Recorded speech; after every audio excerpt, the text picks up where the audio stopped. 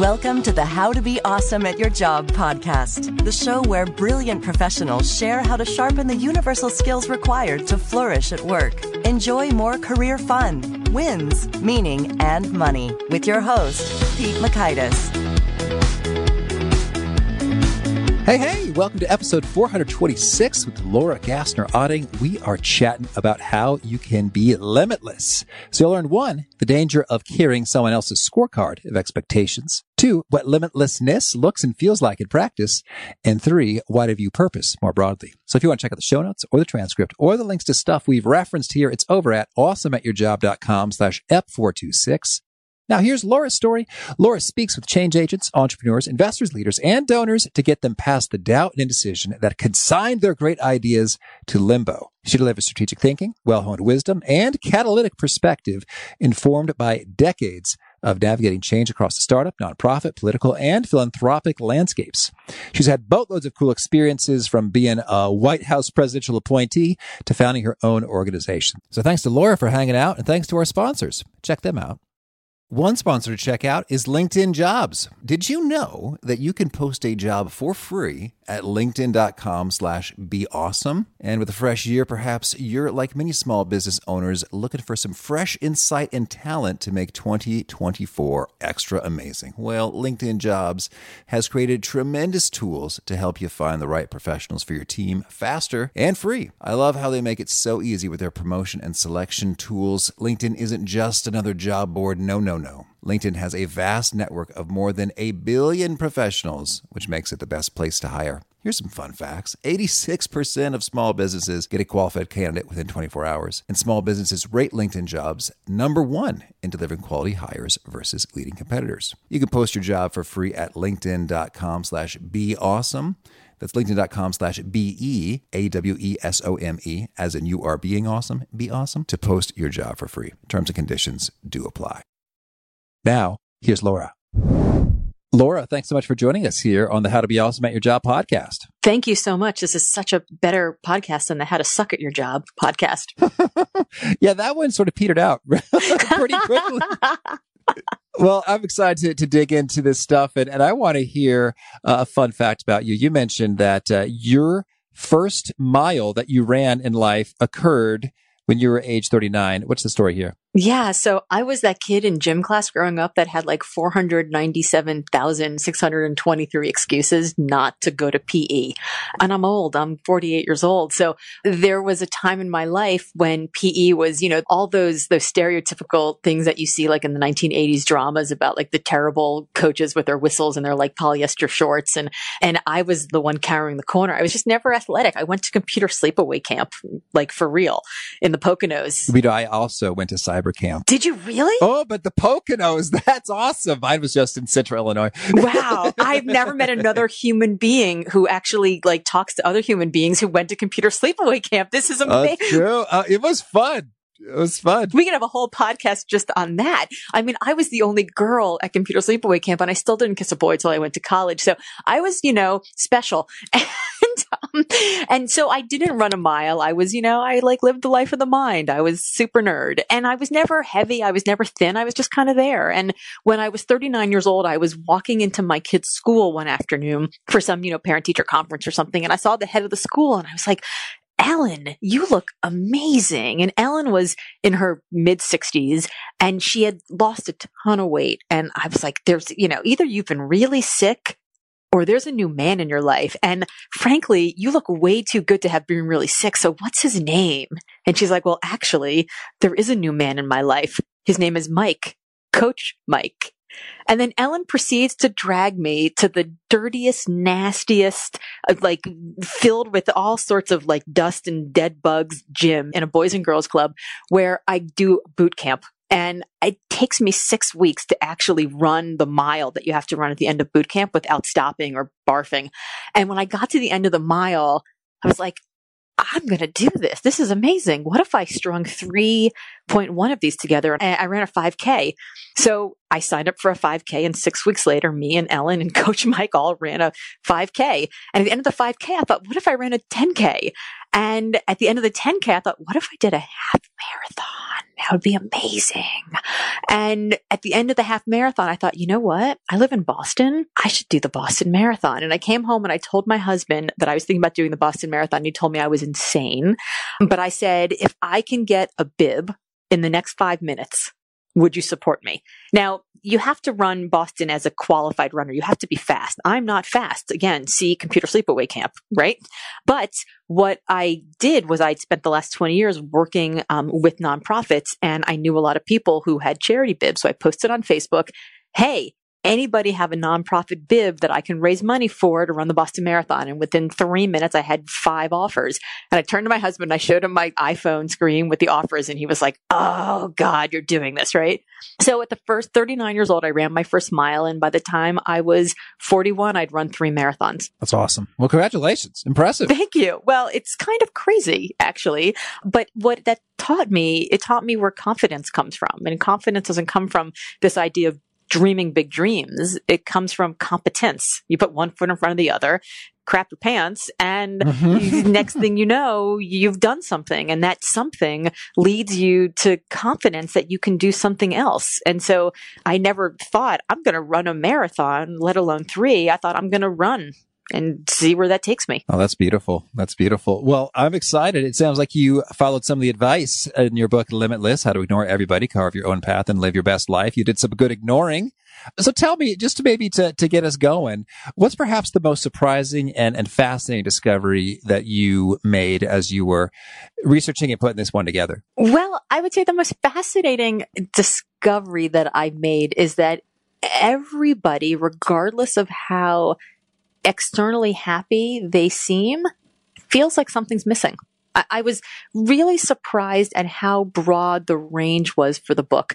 I knew that it made sense because it made sense to me, and I'd been talking about this advice that's in the book for the last 20 years. But I was giving a talk at a conference, a retreat that is specifically for young women of color that work in the education space, millennials working in the education space. And it's a retreat that's run by a friend of mine, and I'm the only Caucasian person that she's had come speak at this conference because she knows that I hold the space sacred.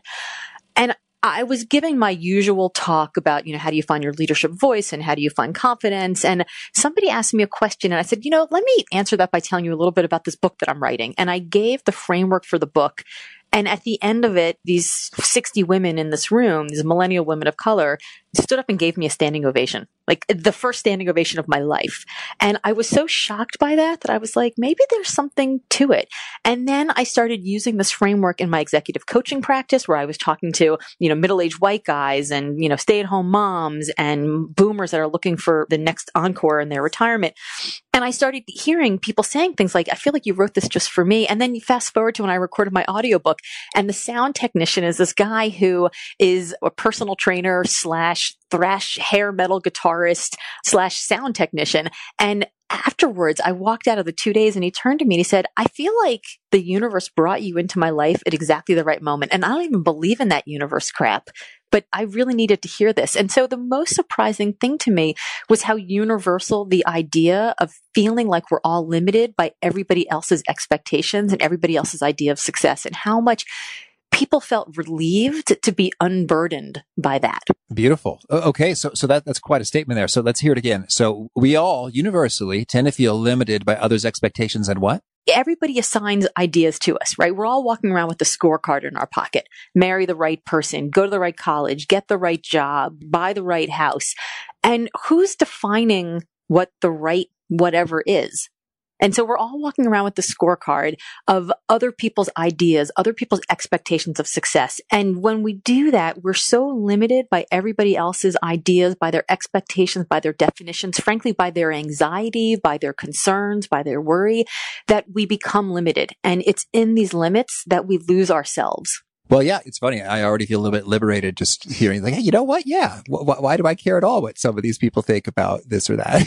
Yeah. Where did you get your scorecard from? Right. For me, like when I was in 4th grade, a teacher said, you're a pretty argumentative young woman. You should be a lawyer. And of course, I told her she was wrong, but I then spent the next 15 years creating an educational path that put me towards being a lawyer. And when I got to law school and said, I actually hate this, I'm in totally the wrong place, and I wanted to drop out, I felt like I was failing because this definition of what success would be, go to law school, become a lawyer, suddenly wasn't right for me. And I'd never stopped to think, well, is it actually something I care about? And what's worse is that we're asked to pick these paths. We're asked to pick the direction, the college, the major, the career, the trade, whatever it is that we're doing. We're asked to pick these things when we're 16, 17, 18 years old. And you know what you don't have when you're 16, 17, 18 years old? A frontal lobe. I was going to say, boy, there's lots of things. Perspective of a frontal lobe. All right. Right. Yeah. You don't have perspective. You don't have wisdom. You don't have knowledge. You don't have reference. You don't have any of the things. But most importantly, you don't have a frontal lobe. And the frontal lobe is the part of your brain that determines logical decision making. So we're asked to make a decision about who we are and what we want to be when A, we don't even really know ourselves, and B, we literally don't have the capacity to make this decision. Yeah. Okay. That's really thought-provoking. So give us some examples here in terms of continual, I guess, limits or expectations that seem to be extra universal and extra limiting in terms of the biggies. Yeah. So there's the teacher, right? When you're growing up, who says you should do this or you should be that. And that teacher has no crystal ball. They have no Ouija board. Maybe they've said something as an aside on some random day and we take it as definitional. Or maybe it's a parent or a grandparent. After I dropped out of law school and found myself in Washington, D.C., the definition of success came to me in the form of a 6'2" nice medical student named Alan, who my mom thought was going to be the answer to all of my prayers, right? That was definition of success for her, was get married to a nice Jewish doctor. Now, that wasn't my definition of success, because every time I kissed Alan, all I could think of was milk, butter, eggs, cheese. I got to pick up the dry cleaning, got to bring the dog to the groomer. There was no spark. And my mother would say, oh, well, you just have to concentrate, right? So that wasn't my definition of success, but it was put on me by somebody else. Get married, check that box. Then you fast forward to the boss, right? You're sitting in your office and your workplace and you're thinking about how you're going to solve a certain problem for a client or to do some project in a way that you think makes sense. But your boss is over there thinking, well, you got to get it done as fast as possible, as expediently as you can with the biggest profit margin that's here. And it may not feel like it's real for you. Throughout my book, I talk about lots of different people who at different points in their career made a major change in order to feel like they were in consonance with who they were. And that was a theme that came up over and over again, where people were like, when my boss was saying, just do it, just make sure it's good enough, just do it until the check clears. That's all you need to do. That didn't sit right with who I am as a person. And so I think this sort of young definition, the sort of external pressure to have the rest of your life in order, and then a boss who might have different ideas of what success means than you do are pretty universal. Well, so by contrast, could you paint a picture for what does it look, sound, feel like in practice when you are indeed limitless? You have managed to let go of those things. So I want you to think about a time when you were firing on all cylinders. You were at your very best, right? You were making it rain. You were closing a deal. You were just giving the presentation of your life.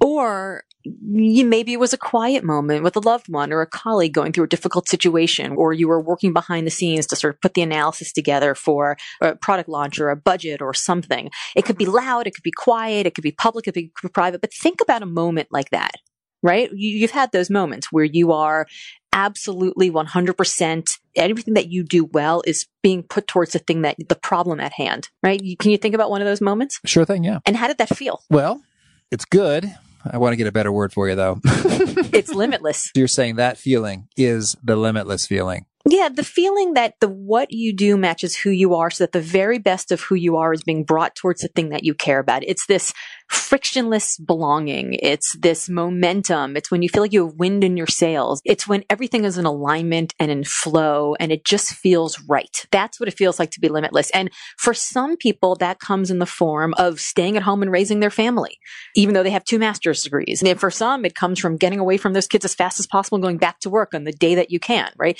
It's going to look very different for everybody. And at every age and at every life stage, we're all going to define what that success means differently. That's cool. Okay, so now you sort of unpack that into a bit of detail in terms of how you get there. I'd first maybe want to talk about, would you feel like you got the hooks of limit and expectation from another source in you, and you'd rather it not be in you? What do you do to find some freedom? Well, I want to say that it can be difficult because we all have sort of expectations of other people that, we have to fulfill. But I think we put a lot of those on ourselves. I think that we think that other people will be deeply disappointed and upset if we change what we're doing. So I think the first thing that I tell people is, in the course of 20 years of interviewing people at the top of their game, while I was doing executive search, I never found somebody who didn't make a left turn or a right turn or a U-turn. Everybody changes what they do at some point. They redefine themselves and they rebuild. Now, there may be plenty of people not at the top of their game who don't do that, but everybody that I ever met who was truly a leader was somebody who learned along the way and made adjustments and who saw failure as fulcrum and not finale. Now, I was speaking a few weeks ago in Austin, and I was talking about this idea of failure being a fulcrum and not finale. And I turned to my left, and there is sitting in the front row an astronaut, Commander Tim Kopra, who had been on not one, not two, but 3 spacewalks. And I in the middle of doing this bit, and I was like, "Oh, except for you, sir." For you, failure would most definitely be finale. But for the rest of the 400 people in this room, failure is absolutely fulcrum. And so I think the first thing for people to do is to let go of this idea that failure is bad, that failure is going to be something that kills us. If failure literally doesn't kill you, if there is still breath left in your body, you can learn from it and do something else.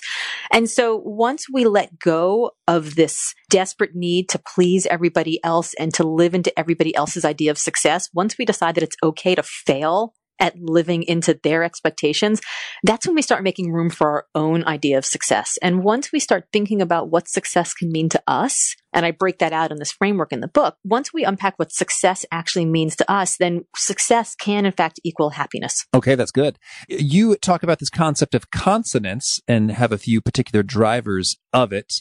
Can you define these terms for us? Yes. So what I started to notice throughout my executive search career is that even though I was interviewing people, as I said, who were at the top of their game and who were super successful, they weren't all really happy. And I was struck by this idea that after you've filled in all the check boxes and you've done all the right things, why do we still feel empty? Why do we still feel like there's something that's missing that we're just not quite satisfied about? And what I started to notice was that the people who were the most successful and also the happiest, the ones who weren't suffering from burnout and stress and fatigue, they were the ones who were in consonance. They were the ones who were in alignment and flow so that everything they did made sense. And I started to notice that they had really 4 things. And each of them had these 4 things in different amounts, but they had them in the amounts that they needed. And the first is calling. And calling is some gravitational force, something that's bigger than you. It could be saving the whales and curing cancer and, feeding the poor. That's fine. But it can also be working for a leader who inspires you or a company whose brand is prestigious and interests you. It can be getting out of debt. It can be buying a Maserati and a beach house. It can be building your own business. It can be staying home with your family. It's whatever that calling is. It's your calling. And I think we get calling wrong often because we tend to give votes to people who shouldn't have them, right? We have all these people in our lives and we ask them what they think and what we should do. And they reply to us based on the framework of their own thinking. And so we're giving votes to people who shouldn't even have voices. So that's calling. Okay. The second piece is connection. And connection really answers the question, what if you didn't go to work tomorrow? What if you didn't get out of bed tomorrow? Would anybody notice? Would it matter? Does your work matter? Why do you, in this box, in this organizational chart, in this company, at this moment, why do you matter? Can you see the work that you're doing connecting to solving that calling, to getting to that calling that you want to achieve? The third piece is contribution. And while connection is all about the work, contribution is really all about you. We all want our work to mean something, to contribute something to our lives, but what? So does the work contribute to the career trajectory and the velocity you'd like to create? Does the work contribute to the lifestyle you'd like to live? Does the work contribute to your ability to manifest your values into the world on a daily basis? And then lastly is control. And control really is how much personal agency do you want and need in your life so that the work can connect and that it can contribute to the kind of calling that you want to serve. And so at every age and at every life stage, we're going to want and need and have these the 4 C's of calling, connection, contribution, and control in different amounts. It's interesting. So you mentioned different amounts, and I think I want all of them and a lot of them. So are you suggesting that there's trade-offs between them, or how do you think about that? I think there are sometimes trade-offs. I think it is possible to want and have lots of all of them. But I think at different ages and at different life stages, we're willing to sacrifice one for the other. So when I was 21 years old and worth my weight in ramen soup and idealism, I was volunteering on a presidential campaign and I had all the calling in the world. I was so inspired by this leader. But connection? I mean, please. I was gophering coffee. Right? I was making Xerox copies. I had my work didn't connect whatsoever. Nothing I did really mattered. There were 700 other volunteers ready to walk in the door just like me. But that was okay because I had so much contribution. I was manifesting my values on a daily basis. And while I wasn't really earning any money, I was, like I said, worth my weight in ramen soup. I knew that if this guy won, I could have a pretty interesting job and talk about a career trajectory. That would be amazing. But then you go to control. Clearly, I had no control whatsoever about how much connection the work had or how much contribution it had. But boy, it didn't matter to me because calling and contribution were absolutely top of what I needed when I was young and I didn't, have a family or major bills to pay and I could live in squalor and be perfectly fine. Now, as I'm 48 years old, it's a little bit of a different story, right? I mean, calling, I really do want to continue to do good things in the world, but my calling right now is really building out this book launch and bringing my message to people. And so I feel that deeply, which means that my connection, because I'm on several nonprofit boards, because I've got 2 teenage kids, because I've got a husband with a completely inflexible job, and I have friends that live all over the world, I could be doing lots of other things with my time. So if the work that I'm doing, if the podcasts that I'm on, if the speaking that I'm doing, if the research that I'm doing, the writing I'm doing isn't helping me get this book off the ground in a way that is supporting my speaking career, then it's not interesting to me, right? So I really deeply need my work to be connected. In terms of contribution, I'm able to bring tons of how I manifest my values into the world because clearly I talk about them nonstop.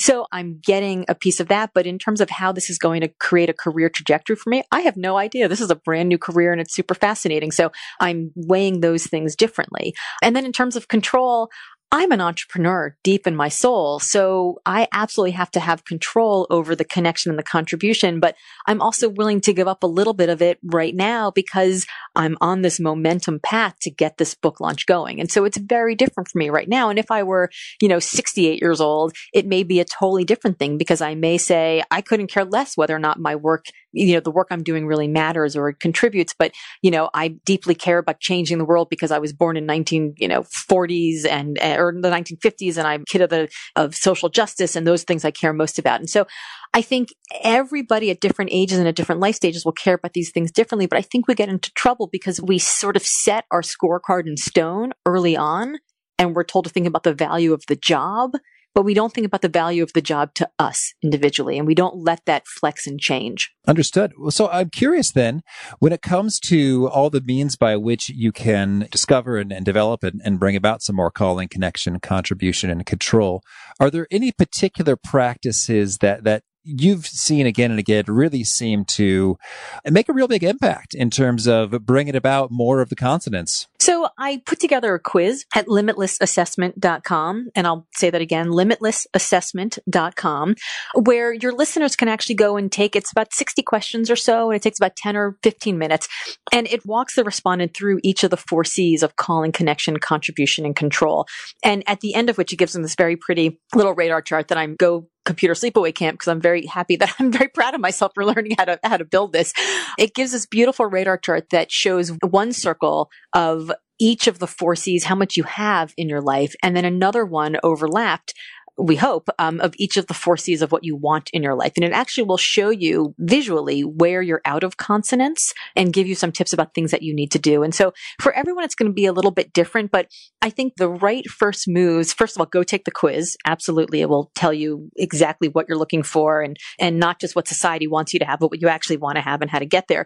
But the second thing is to really start pulling the people around you. I call them your family. It's the sort of combination of your friends and your family who can be your tribe, who can be the ones who you can talk to about your results of the quiz, about the things that you want, about what you might think are missing, and really sort of help reflect to you and hold you accountable to making sure that you're doing something every day towards the change that you want to make. Very cool. Well, maybe just to wet the whistle, would get an example there. If we want some more control, what are some great things to do that help bring that about? So, as I mentioned, I'm an entrepreneur, and I think that most of the entrepreneurs who I've seen who have taken this quiz have found that they are very much in consonance in the control piece, because I think they've made very specific decisions in their life to make that happen. I profile a woman by the name of Tara Diab in my book, and she's a carpenter by trade. She actually started working for her brother-in-law when she was very young, and she would just follow all the other carpenters around on the job site, picking up nails and cleaning paintbrushes and anything that they asked them to do.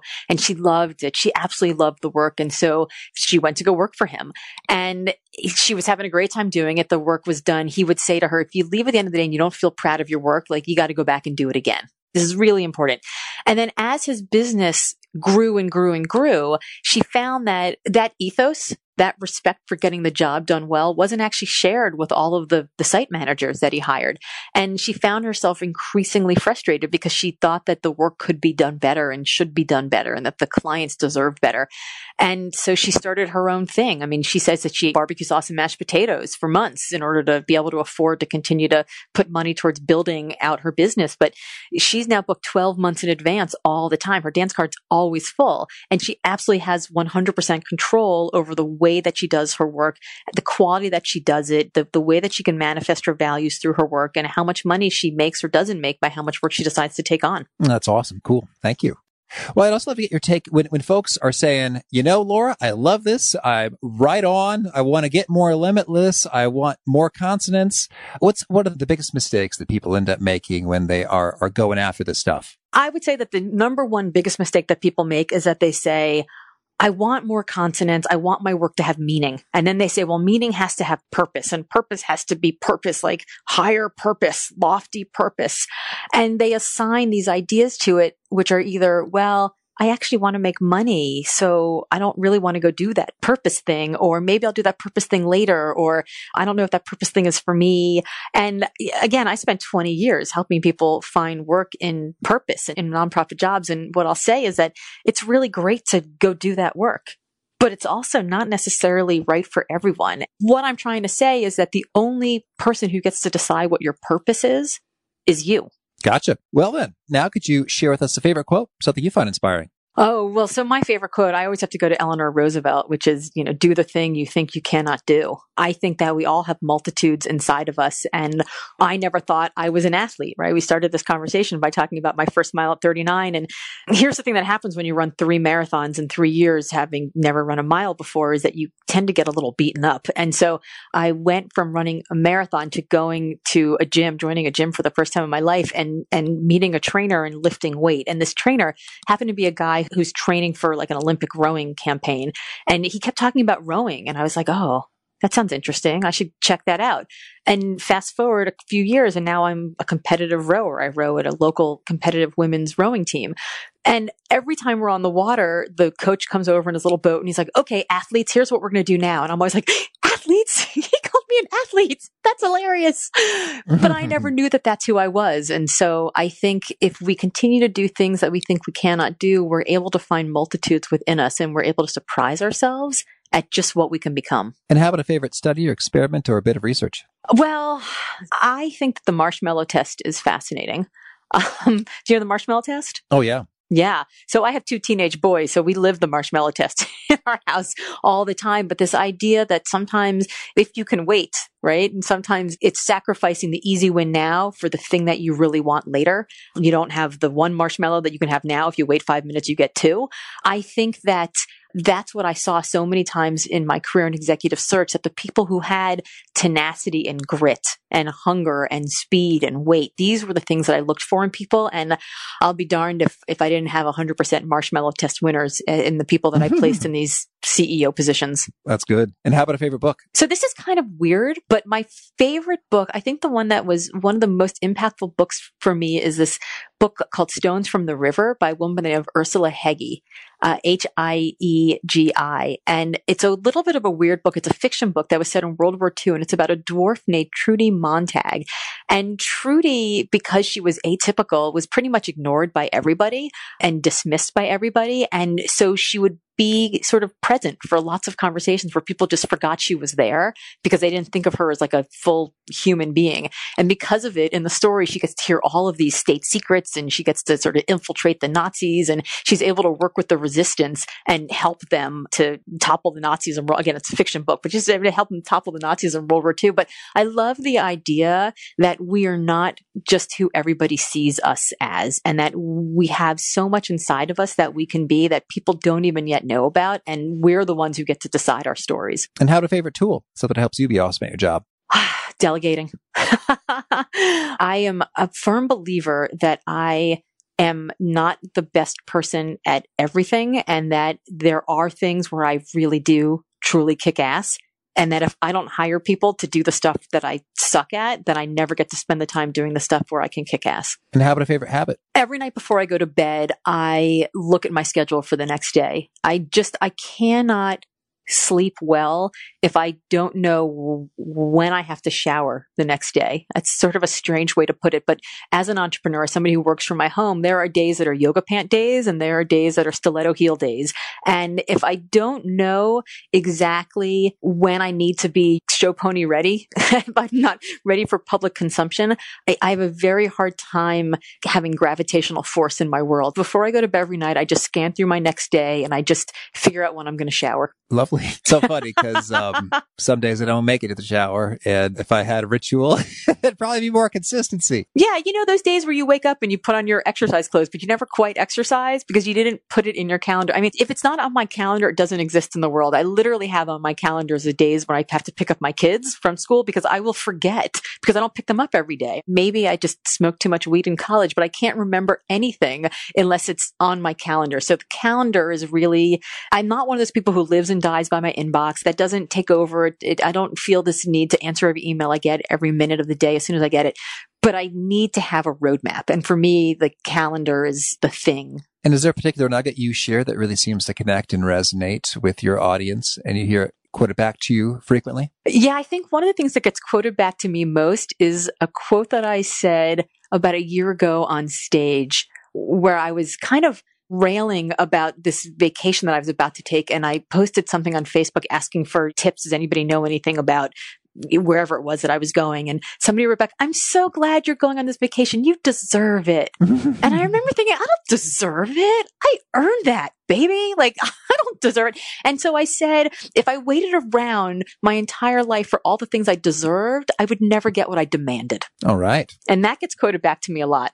And if folks want to learn more, get in touch, where would you point them? So I am all over the socials at Hey LGO. It's Hey, Laura Gassner Otting. So Hey LGO. HeyLGO.com is how you can find me on my website. The book is Limitless, How to Ignore Everybody, Carve Your Own Path, and Live Your Best Life. And it's on Amazon.com, Barnes & Noble, anywhere fine books are sold.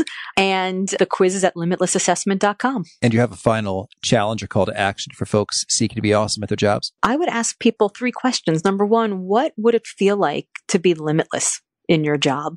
Number 2, what do you need to change in order to get there? And number 3, what would be the cost if you don't? Laura, this has been a treat. Thanks so much. I wish you lots of luck with the book, Limitless, and all your adventures. Thank you so much. It's been great fun. Laura's take on frictionless belonging. I think that's just a great phrase in terms of diagnosing what's up in terms of, are you in a limitless flow state or are you not? And what's the holdup? Is it more about the friction? Like I'm frustrated because I'm bumping my head up against this wall that's not working and it's silly, or I just hate doing this task. It's in my weaknesses or resources in there, kind of whatever. Is there friction that's unpleasant as opposed to a fun challenge kind of a situation? Is there friction? And is there belonging in terms of, do you feel like, I just don't quite fit in here? It's like, folks don't seem to like whatever. And I'd say, hey, be careful to see if that's the reality or just a negative mood, self-talk thing going on. But I think that's pretty handy in terms of, hey, I'm not flowing. I guess I'm not in frictionless belonging. Is it more so because there's friction or more so because there's not so much belonging? So I found that helpful. Hope you did too. And Doug, the stuff from Laura, the show notes, the transcript, the links to items we've referenced, it's at awesomeatyourjob.com/F426. If you haven't already, I hope you'll punch subscribe. If you do, catch our next guest. It is Tamara Lohr, and she is talking about this balance thing and how you do it or don't do it. Hope to catch you there. Peace. Thanks for listening. To get the most out of the show, we recommend 2 key things. First, check out the extra resources at awesomeatyourjob.com. You can find this episode's transcript and links, as well as the perfect episode for your situation. You can search the full-text transcripts of hundreds of episodes or explore episodes tagged by topic and competency covered. Second, subscribe to the podcast and get future episodes automatically. You can subscribe by telling Siri and several other smartphones and speakers, subscribe to the How to Be Awesome at Your Job podcast, or by tapping subscribe in your podcast player of choice. If you'd like some extra help figuring out podcasts and how subscriptions work, visit awesomeatyourjob.com/subscribe for guidance. Hope to catch you on the next episode of How to Be Awesome at Your Job.